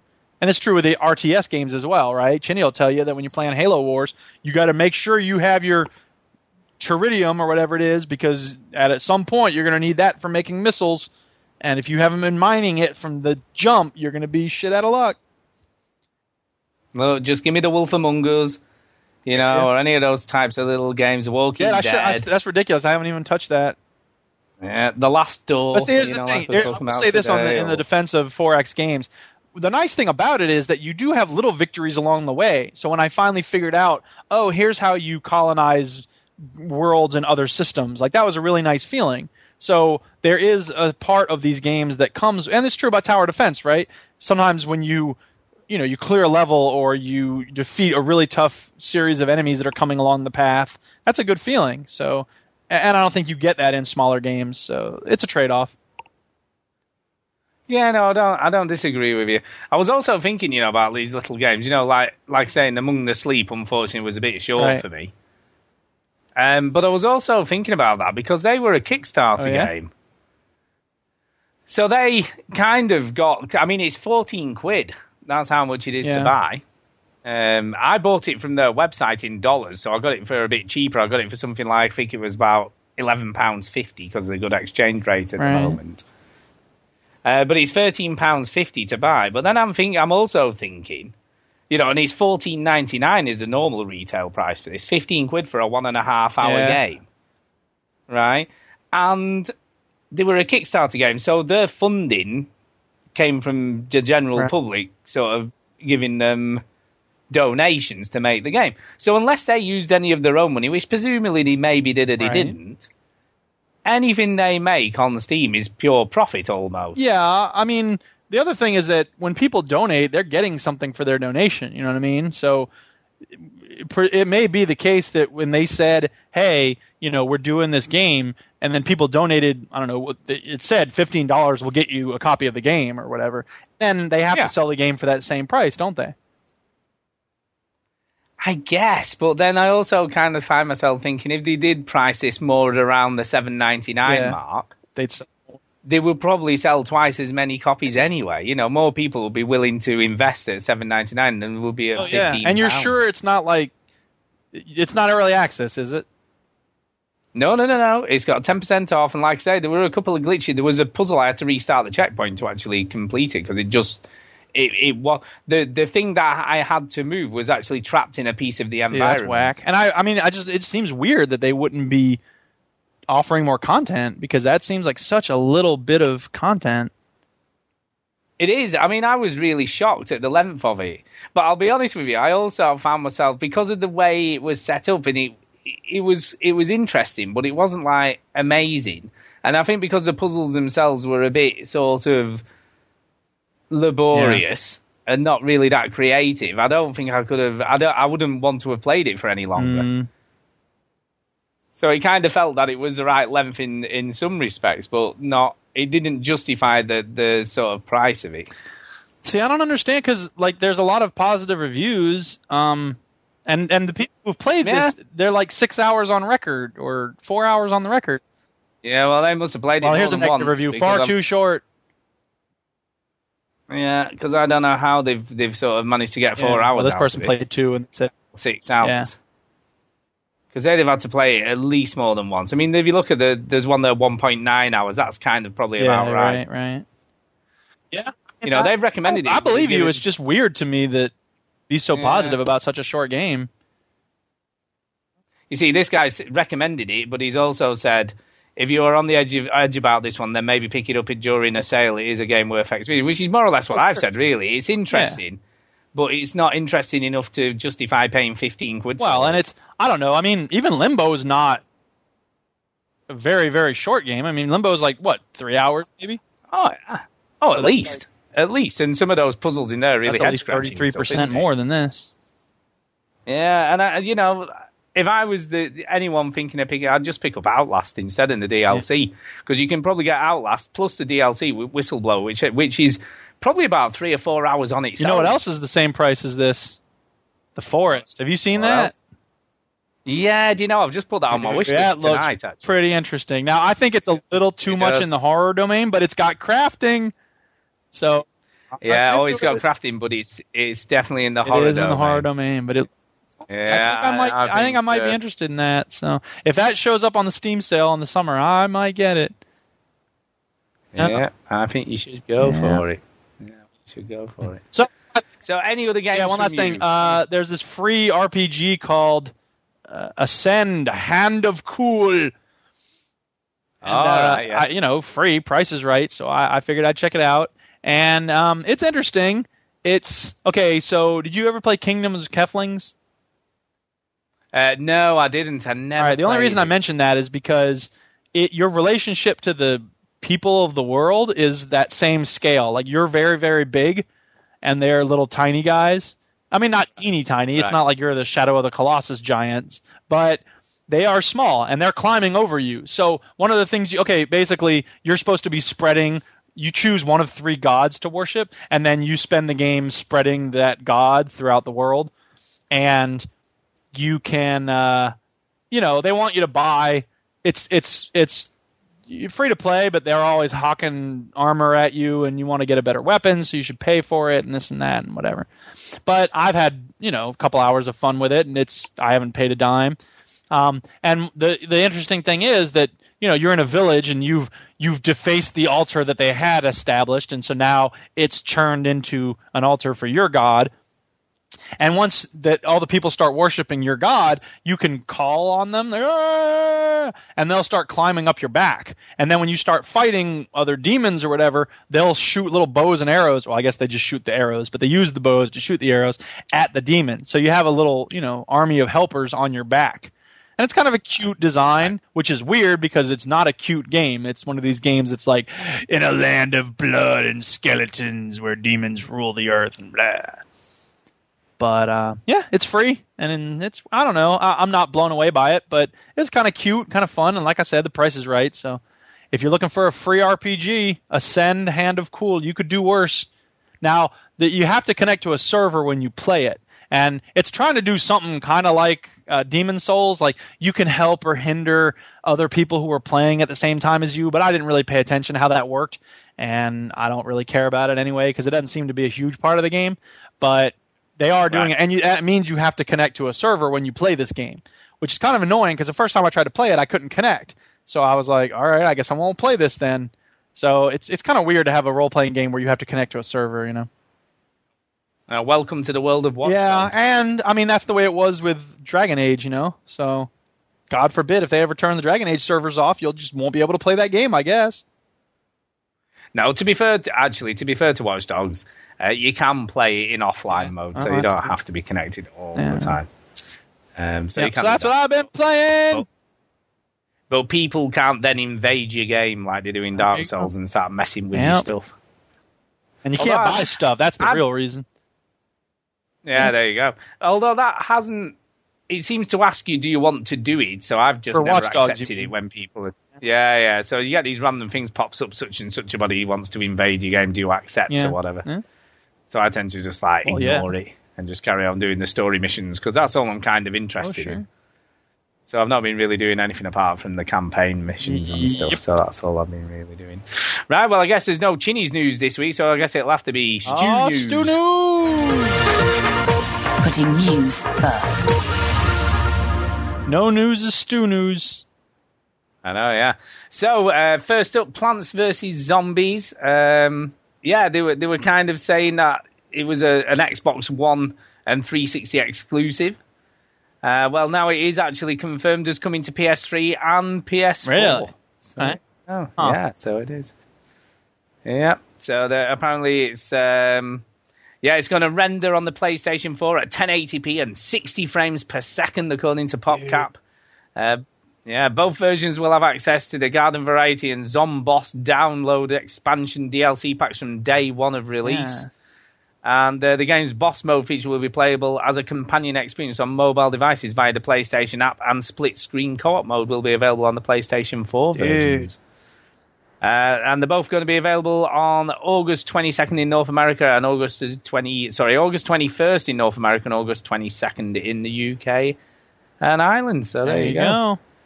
So everybody who thought it was going to be a sort of exclusive only for Microsoft 360, all that malarkey, well, it was, but only a timed exclusive. Yeah, take that, everybody. I'll tell you what, though, this seems to be the quote of this early part of this generation, doesn't it? 1080p and 60 frames on PS4.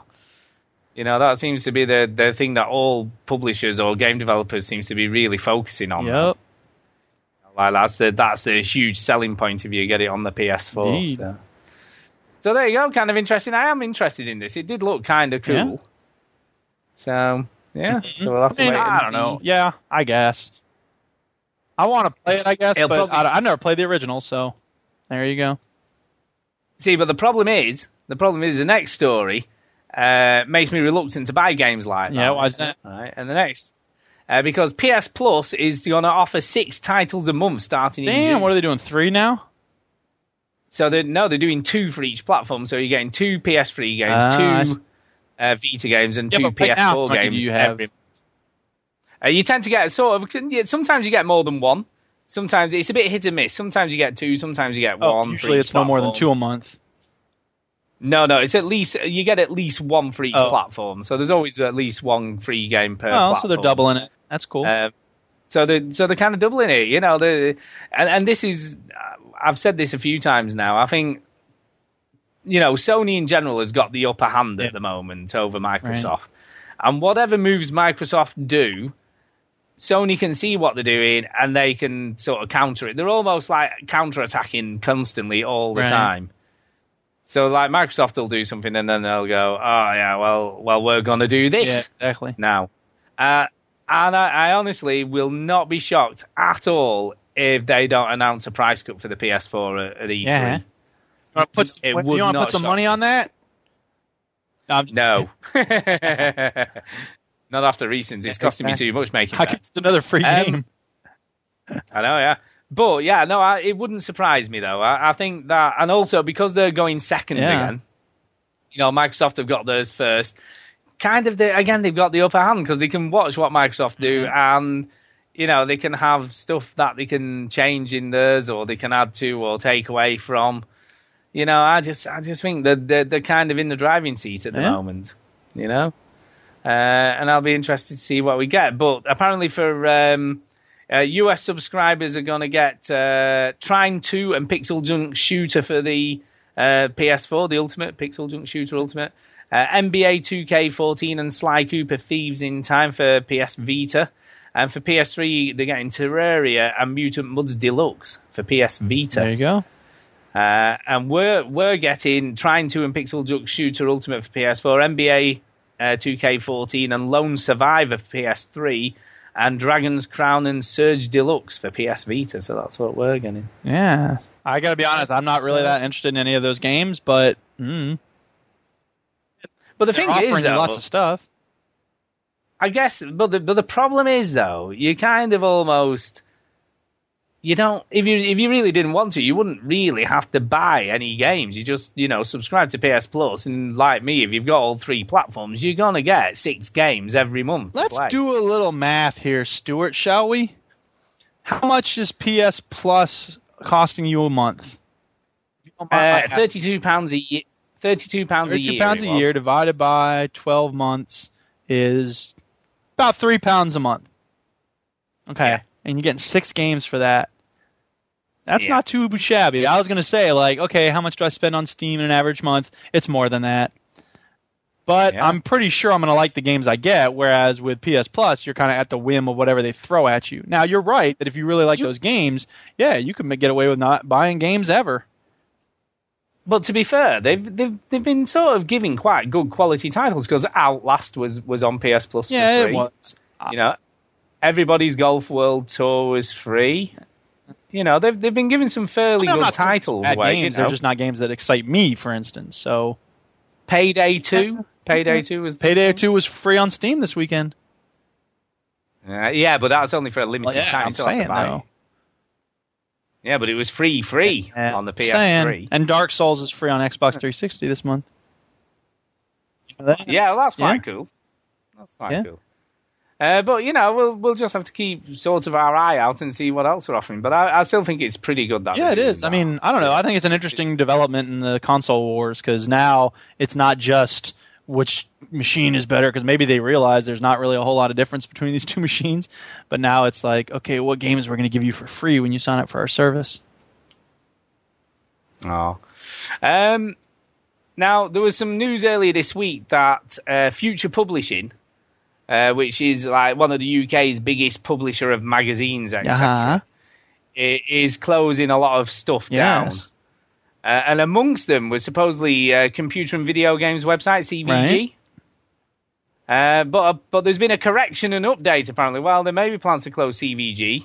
Witness that that's just one option for the company and is technically now in consultancy status. Word from CVG publisher Future. We are currently exploring various options around how to evolve the CVG brand in particular and the market-leading Future Games portfolio in general in order to keep successfully meeting the needs of our consumers. In other words, closure isn't definite. Apologies for assuming the worst, hoping for the best. So I still think that it's possible. Yeah. It's possible. To be honest, given how many different sites there are that review and follow the news on video games, I don't know if I can get broken up about one closing, but I mean, I'm always sad whenever anything closes, I suppose, in a human beings are suffering kind of sense. Yeah, I think the problem I've got is, and I subscribed to PC Gamer for a bit, the actual proper magazine. Right. But I cancelled it because, and the woman on the phone said, "Oh, why are you cancelling your subscription?" I said, "Well, I'll be honest with you. When I get it, I've sort of read or heard about most of the stuff that's in it." Well, you know, right. and That's the problem with print media at this point is that information moves so much more quickly. How is it supposed to keep up? I think that's why print media, their number one role is investigative journalism, in-depth stuff. And I think there's still a role to be played in video game journalism in terms of, interviews with people that don't give many of them or, in-depth retrospectives. You could still do it, but it's not going to be, it can't be like, look what's coming out next month, because people can find that anywhere.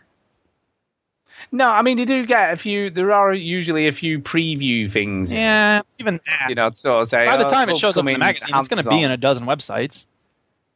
Yeah, no, you're not wrong. But then this month's issue had like an EVE Online special thing, and I'm like, it's probably the one thing I'm least interested in, and it had about 6 or 7 pages devoted to that. So I was just like, I'm not bothered about it anymore. I hear you. So, another bit of news here for you. Take-Two is planning more Red Dead Redemption and BioShock games. I don't know about BioShock. I think whatever. It's possible that there's good material to be done there, but Red Dead, definitely, yay. Yeah, so it said Take-Two CEO Strauss Zelnick has said the company plans to release another Red Dead game and has suggested that a new entry in the BioShock series also appears likely. It could work. It seems like Ken Levine needs to be involved in it because he's big. Well, he's not going to be involved in it anymore. Well, I don't know if I have any hope for it then, because he was involved in 1 and Infinite, right? And that's it. Is that correct? Yeah. And the second one he wasn't all that great, from what I understand. I never played it, so I can't say it. Well, some people don't think Infinite was all that they're great. Stupid. To be honest. Okay. Unlike many of its competitors, Take-Two has opted not to annualize its biggest franchises like Grand Theft Auto, leading to lengthy gaps between releases of its new series. That's true, and it works because absence makes the heart grow fonder. Well, he says, asked about this selective approach during an analyst conference this week, Zelnick said, the risk of just releasing more games is that you end up just bulking up your release schedule, and that isn't really what consumers want. Consumers want better, not more. It went on to label Red Dead as one of the publisher's permanent franchises, perhaps suggesting that a sequel to 2010's Red Dead Redemption is being worked on behind closed doors. Well, I think we all kind of assume that's happening anyway. We all sort of think that that's going to be Rockstar's next big game, don't we, really? And it's obviously obvious that GTA is a permanent franchise as long as we keep delivering this incredible quality. It seems quite obvious that Red Dead is a permanent franchise again with the same caveat. Or Borderlands, for example, an NBA. I don't know. Do we need another Borderlands? I think I've never made it through Borderlands 2, and I love the first one, and I actually like Borderlands 2. I just don't know what can be done with it other than new characters and stuff. But I don't. It's not the characters that make Borderlands fun. It's the loot. Oh yeah. So sure. what does it matter if you play 2 again or you have a new one to play? Yeah, I mean that was free on PlayStation Plus. I've got that as well. There you go. It's free, but I've never played it again since. But not everything is going to be a permanent franchise. We can do very well, even if it's not. I would like to see us grow with a couple more great franchises in the next couple of years, and we're launching Evolve. We have very high hopes for that. You're all wetting your pants over that. Yeah, I think so do a lot of people. So, yeah. We haven't given any colour as to how you should think about it yet, except we do believe it's beloved. And that's talking about BioShock. We think it's important and certainly something that we're focused on, something 2K Marin will be responsible for shepherding going forward. Yes. So that's who's sort of in charge of BioShock moving forward. I don't want to say much else except to agree with you. I think there's a lot of upside in that franchise. It hasn't necessarily been realised yet, and the question for the future, assuming we decide to answer that question, will be, how do you stay true to the creativity? How do you do something exciting? How do you expand the market? That would be the natural drill. So there you go. Yeah. So it's quite interesting. But I guess there's nothing that we probably didn't already guess at. That's true. There would be more Red Dead. BioShock, I guess, not so much, but definitely Red Dead. And we're going to finish on a kind of a funny story this week. We're going to finish on I'll get my hilarious sound clip ready. Go ahead. Watch Dogs PR stunt ends with a bomb squad called to news office. Pretty crazy. So a PR stunt for Ubisoft's new Watch Dogs game has backfired with a police bomb squad called to the offices in an Australian news station. A package arrived at the offices of Nine's MSN yesterday containing a letter and a small safe. Media industry site Mumbrella reports that the letter told the addressee to check the voicemail, only the reporter didn't have a new voicemail. When they then punched a PIN code into the safe started beeping. Growing slightly concerned it might be an explosive device, 9MSN called the newsrooms to see if they got on a similar package. This is definitely the other side of the line in terms of what is safe for a PR company to send anonymously to a newsroom. This thing was black, heavy, and slightly creepy. We did check with other newsrooms to see if they had received a similar package, as we thought it was a PR stunt, but no one else had. We weren't panicked at any point, but given that there was no note explaining what it was, we had to take sensible precautions. That meant evacuating some staff and calling out the bomb squad who opened the safe. You can see it pried open at the top, to find a copy of the Watch Dogs game, a baseball, an iconic cap and beanie inside. Crazy. There you go. I mean, I think this is the thing of, like, they want to make everything shocking and remarkable and to get attention, but it can really mess people up. I mean, not permanent scars or anything, but that's somebody's day really screwed up because of that little prank. No, I guess, but it is kind of funny. It is also funny. I mean, whatever. It's still funny. I don't know. I always tend to think about, like, oh, what about the people whose lives were inconvenienced? And it's not that big a deal, so whatever. It is funny. It is. It's just funny. stupid, I think. Like, hello? Bomb squad. I know, yeah. Well, we've seen so many stupid pranks on PR stunts like that bloody one where they put raw meat all over London, didn't they, to advertise Resident Evil 5 or whatever the hell it was, or 4. People have done some crazy shit. There is one final little thing I just want to mention. We're almost done. I know, yeah. That game company has raised $7 million for a new project, so they've got some investment. Yes. So that's kind of cool. They're the people who did Flower and Journey, huh? Journey, yeah. Do we know what they're working on next? Nope. No, but it's going to be in the same spirit as Flower and Journey. Yes. Okay. So there you go. But it also makes me wonder whether Sony aren't going to be involved in this sort of one. I'm guessing they're not. I think it was a 3-game deal, I think. So that was kind of it. So they've gone fully independent now. So whatever they come up with next, I'm guessing expect to see it on multiple platforms. Yes. I'm guessing it'll be on more than one, which you can't blame them, really. Journey got a lot of buzz. I never played it, but I've heard good things about it, so, man. Yeah, but it's all well and good making cool and interesting games, but then if you're only publishing to a limited audience, you're always limiting, the returns. Right, but in some ways that adds to the mystique. If people are like, "Oh, I've heard about that, but I can't play it, so I don't know." Yeah, I guess. But apparently the investments come from Capital Today and an undisclosed number of other investors. There you go. So well done on them, hopefully, and I hope that the investment companies don't get involved or try and steer what they're doing. As long as they leave them to their own devices to get on with whatever they're doing, then that's fine by me. Okay, we have got only one email this week, so we'll do our one and only email. Yeah. So are you ready? Should I? Actually, we've got two. We've just got one. You liar. I know. Well, it's only just...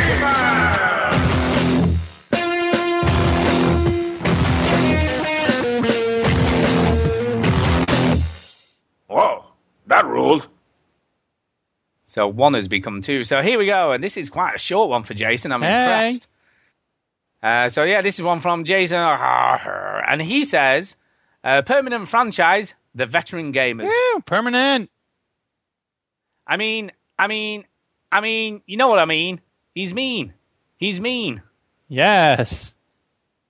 I want Red Dead at E3. From Software's Project Beast is looking hot. But here is a list of some future releases confirmed for a showing at E3. As you know, Evolve. We're all looking forward to that. I can't wait, to be honest. It's going to be interesting. Mirror's Edge 2. How could Chinny forget? Star Wars Battlefront. Tom Clancy's The Division. Valiant Hearts, The Great War. This one looks so cool. I haven't heard of that. Valiant. Is that the World War I? You're asking the wrong person. Yeah, I think it might be. I mean, Tom Clancy's Division, obviously, we know about, which is the MMO thing that's been put through to 2015 now, hasn't it? Batman Arkham Knight. The Witcher 3 Wild Hunt, best game ever. Well, we can't quite say that yet, but, it could be. Maybe. It's early. Batman could be Game of the Year. Sick trailer, at least. Yeah. I'm not convinced a Batman game at this point could be Game of the Year. Not anymore. really. I mean, maybe. Anything's possible, but I don't think so. It is, but I also don't feel like there's not. I mean, they can make it look a lot cooler, but I don't know how much more innovation they can do in the franchise, to be honest. Yeah. They can tell a different story, but I don't think mechanically it's going to be a whole lot different to what's gone previously. Yeah. So, but I'll keep an open mind.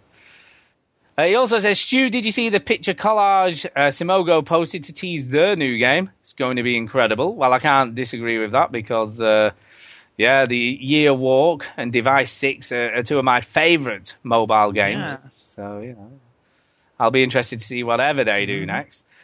Chinny, you could buy a snooker table for the price of a stupid PC.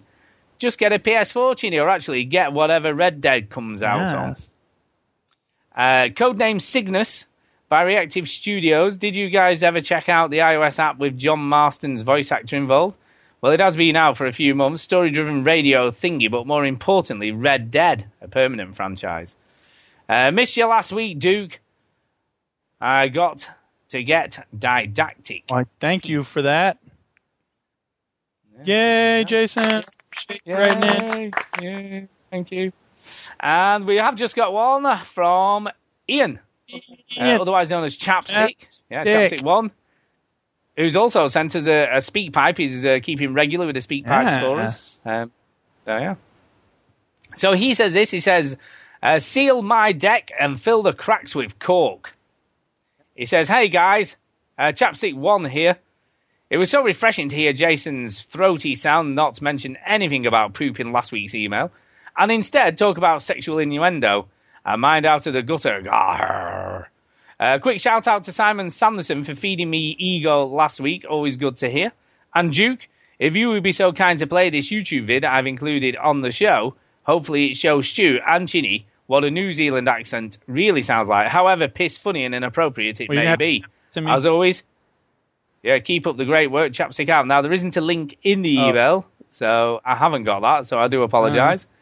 Maybe I'm missing something, but I cannot see any link to a YouTube video, so you'll have to resend it. Stu, so boo to the emailer. Yeah, boo. Yeah, so thank you. You know what New Zealand accents sound like? They're from Flight of the Conchords. Brit. Yeah, Brit. Anyway, talking of Chapstick, we have got one speak pipe this week, so speak pipe. It's the way to leave a message for us. Yeah, it's the best. It's the best intro ever to a section. You ready? Here we go. Hey guys, Chapstick here. This song goes out to Duke and to Simon Sanderson, who last week said that he liked my music and wanted to hear more of it. So here you go. I think you all should know this song. Yay. So here goes. More songs.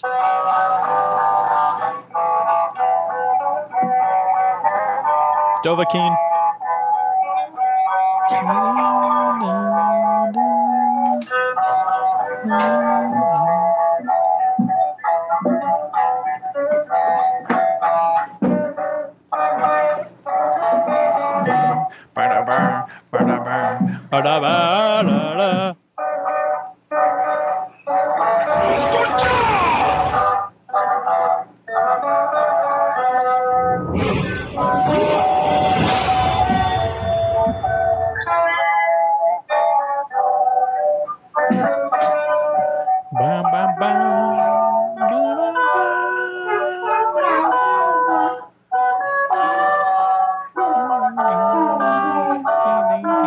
Just a little more.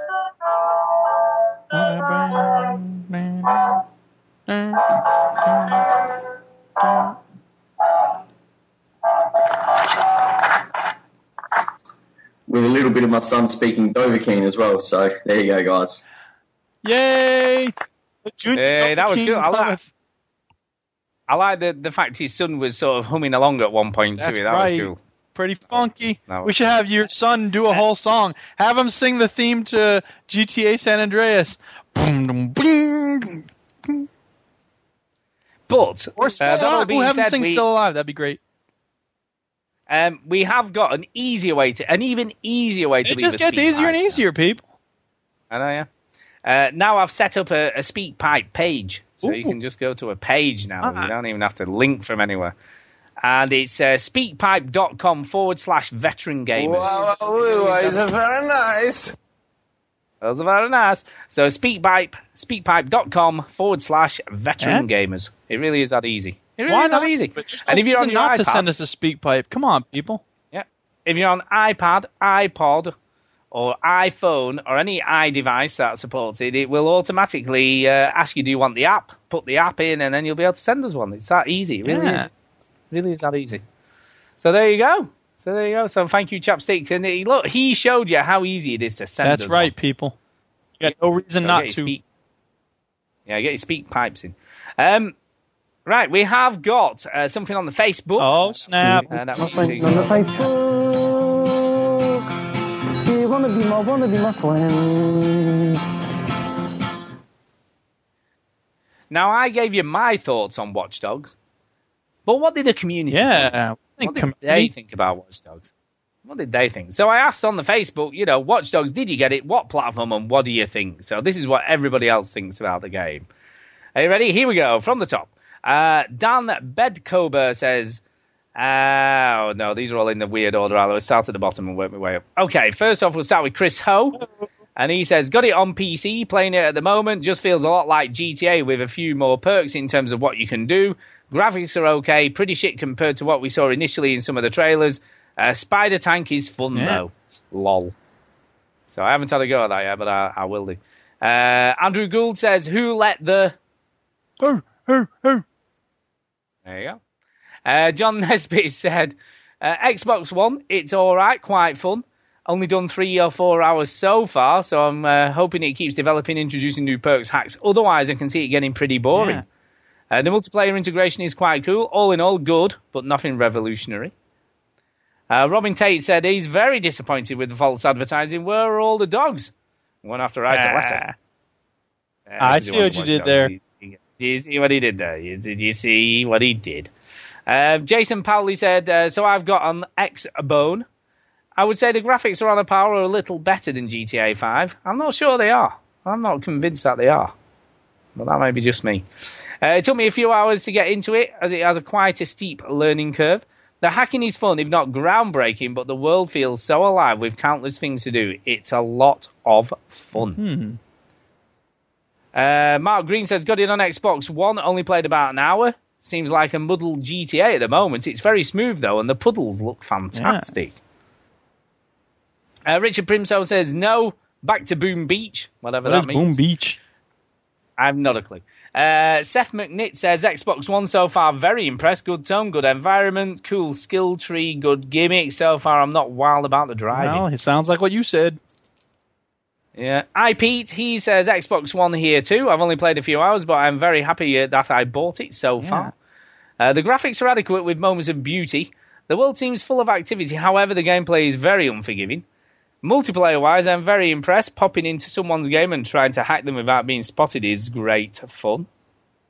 Antonio Phillips says, 1, and it's great.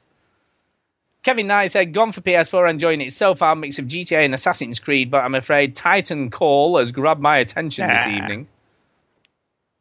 Mike Chenery, he says, PS4, about a day's worth of play. Liking it a lot once you get used to the way it plays. It's great. Def gets better with the more you unlock for sure. Having more fun than I did with GTA 5. I just think GTA 5 had a better story so far, and I guess that's why I kind of... And the sort of 3 viewpoint... Yeah, I don't know if I was blown away by the story in GTA 5, but I mean, whatever, it's good. It was kind of interesting, though. I like the mission structures, the interesting missions, especially... Yeah, especially the, like the bank heist stuff, that was always kind of cool. Jason Johnson says, got it for Xbox One, but only been able to play about 30 minutes so far due to schoolwork. Sad face. And the Mark Bayliss PC, it's good, very much like GTA with hacking. It looks very pretty in 2560 times 1440. Yeah. Especially the water. Mm-hmm. And Dan Bedcupper, as I said at the beginning, said, no, I was not that keen for it either. So I'm guessing he didn't get it and he wasn't keen to get it. So there you go, that's what he thinks. So thank you very much to everybody who replied to that. So there's THANKYOU. Thank you. Thank you. And I guess that's kind of about it. I don't think there's a lot on Twitter, except just to mention, Stu Leckie is looking to come to the UK next year. Oh my goodness. So he said, do you know of any shows, meetups being planned quite far ahead? I'm planning a UK trip in 2015. What's going on? So I did reply to him. Mainly Eurogamer is probably the best thing for that, which is towards the end of September. But he's looking at end of May, early June. Well, there you go. So I said, well, where in the UK are you coming to? And he says he'll be in Glasgow area. But shit, the UK is so small compared to where he lives now. He can get to most places okay. So he doesn't see travelling around the UK as a problem because it's so small. Yeah. So small. So there you go. There you go. And also Colin, and he's, I don't know whether you're going to give him a shout out, so I'll leave that one because you probably are. I think so. I don't know. You probably are, so I'll leave that one. And IP, just to mention, said, no shame in liking Real Steel Stew. I thought it was great. So yeah, well, hey, I might see it at some point. I mean, Hugh Jackman's good, so. It's good. It's not a bad film. It's not a bad film. And that's kind of about it, I guess. So, a slightly shorter show this week with no Chinny. No reason for us to drag it out. No, there isn't. No, unless Susan's going to come back, which I don't think she is. Is Susan coming back? So. She might have some shout-outs. Here I am! Yes! I'd like to shout out everyone who's listening, and I'd like to shout out Chinny for being gone, because it let me be on. Now I'm done. So long. There you go. Oh, by the way. No need to shout. There was something I did forget to mention. My wife, I got her to play Typing of the Dead. Oh, yeah? Because she's fast at typing. I don't think she was as fast as I was expecting, to be honest. I was expecting quicker. But guess what her assessment of the game was? It's too vulgar to be fun. No, she actually said, I think I could quite get into that. So she actually enjoyed. You see, it really is about control schemes, isn't it? Because she can totally relate to typing words. There you go, man. You know, and it didn't matter that she was actually quite chuckling at some of the completely terrible dialogue that was happening. Yeah. So she did find it quite funny, actually. She was having a bit of a giggle because she doesn't mind crass stuff, so she's quite into vulgar stuff, so that's fine. There you go. So there you go. I've finally potentially found the game that my wife might actually play. All right. Already. And that's kind of it. So let's do some shout-outs and get the hell out of... You just did your shout-outs. I haven't shouted. Oh, I guess you were just reading Twitter stuff. Okay, let's do shout-outs. It's time for shout-out. Hey! Are you doing this? There you go. Is that it? Are you going first, or am I going first? Okay. As you mentioned, I will shout out Colin because he got my 1942 reference. Yeah! I never played Beachhead. Sorry, dude. John Mouse got a teaching job. Whoop, whoop, whoop, whoop, whoop, whoop, whoop. So, congrats to him. Yeah, well done. Yeah. So I'm looking forward to hearing him talk about the balance between teaching and games because it's tough sometimes, but you can do it. Yeah. He's going to have to get all serious now, isn't he? You have to cut back on some of that goofiness. Maybe not. Yeah, he is. Yeah, probably. GH Rocker's going to Florida. Yay! Have fun, and go to La Fiesta in Gainesville, Florida. If anybody ever goes to Florida, you've got to stop by Gainesville and eat at a restaurant called La Fiesta because it's awesome. Jason Gallagher keeps sending me stuff for the Sincast. Thank you, Jason. I've got like 20 articles from him. I don't know if I'll be able to use them all, but I really appreciate the stuff he sends. And then on a more serious note, Bongo is dealing with some family stuff, so I won't elaborate, but hugs to him. And, keep your head up and be strong and all that stuff. And that's my shout-outs. Oh. Well, I'm going to shout out, obviously, Seth, Zach, Chris, and Rob. from the Boss Wave podcast, for very kindly inviting me onto the 50th show. And I kind of talked a lot. You know me, yep. I'm a bit bad. Yeah, I know. It's hard to believe, isn't it? It's hard to believe. So apologies if I did take over slightly. I do apologize. Hey, man, they knew who they were inviting on. True, that is true, inadvertently. But yes, thank you. It was a lot of fun, and I had a lot of laughs, and it was cool being on there, you know. And I did give Rob a bit of shit, you know, about being a bit of a diva. But he's saying divas, not beavers, because he's put up a review of the Beaver Hotel, which isn't exactly glowing. But yeah, too good for the Beaver. Anyway, it's only one night. Who cares? As long as there's a bed, I'm not really that bothered. Oh, you're the one complaining about single glazed windows one time. Yeah, but that's because I thought I was going to get killed by people at the bus stop. I'm just saying. Slightly different. So shout out, and also like to shout out Jason, who keeps on inundating me with regular recommendations for games to play, and he's giving me quite a few gems. So thank you, Jason. You know, he's got some good taste, man. Indeed. He's got some taste. I like the Jason. There's some good taste there. So thanks ever so much. And the last door, like I say, and I know I keep mentioning it, but everybody should at least give this game a whirl for free. It's for free. Yes. The last door, it's good. It's good, and it's disturbing. They've done a great job of making a very disturbing game in 8-bit or 16-bit or whatever it is. So yeah, give it a whirl. Give it a whirl. Give it a whirl, people. I'm trying to think who else shall I shout out? I'll obviously shout out Chinny for not being here for obviously personal reasons, and my thoughts go out to him. Yeah. So there you go, Chinny. Yeah. Dude. Your head up. Well, dude, I hope things work out okay. Yeah, hopefully he'll be back next week. Yep. Hopefully he'll be back next week. So there you go, and that's kind of it, really, isn't it? That's it. Show's done. Yeah. We might as well play this, which we haven't played in decades. If you like this podcast, there is another site you should check out, which is called VGHub.net. And on there, you find a bunch of links to other video game podcasts, similar in vein to ours, but different in the way they're delivered. Some have all kinds of sound effects. Real are for old people. Some talk about RPGs. Too many, some people say. Come on now. Some might say that. No one says that. Then, of course, you have links to, great forums. You don't have any other friends. So check it out, VGHub.net. It is a great starting point for your podcast discovery. There you go. Well, by the way, Murdered Soul Suspect's out this week. What? Murdered Soul Suspect. What is that? It's like kind of a sort of you play a character who's been murdered, and you have to figure out who killed you and why. I played it at Res. It kind of looks okay. Right. Yeah, it looks okay.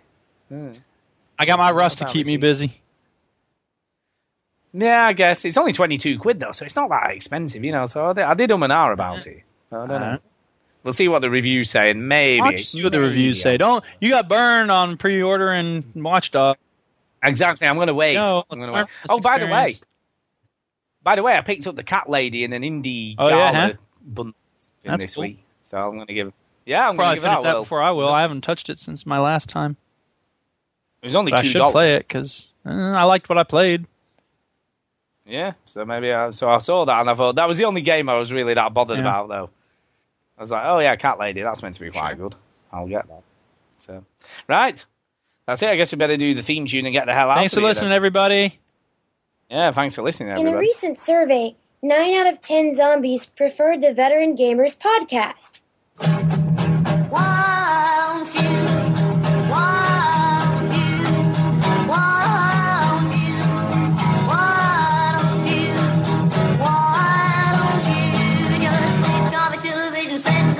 Something less boring instead. Sitting at home, watch TV. Turn up slow moves. Your puny little eyes are flopping heads.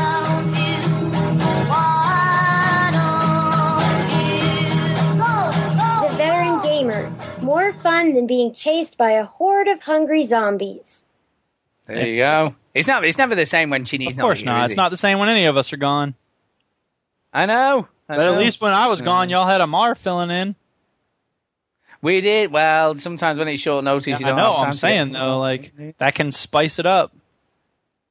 Yeah. Just sometimes you don't have the time. So it's just hopefully we'll be back next week.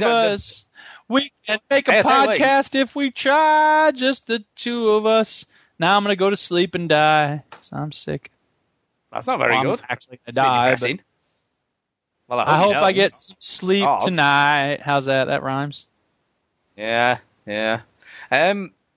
That being said, if you were nearly not here tonight, it would have just been me, I know, potentially. right? Crazy. Yeah. And Amar, but Amar had already offered, so it'd have been me and Amar tonight if you want to have been available. That's true.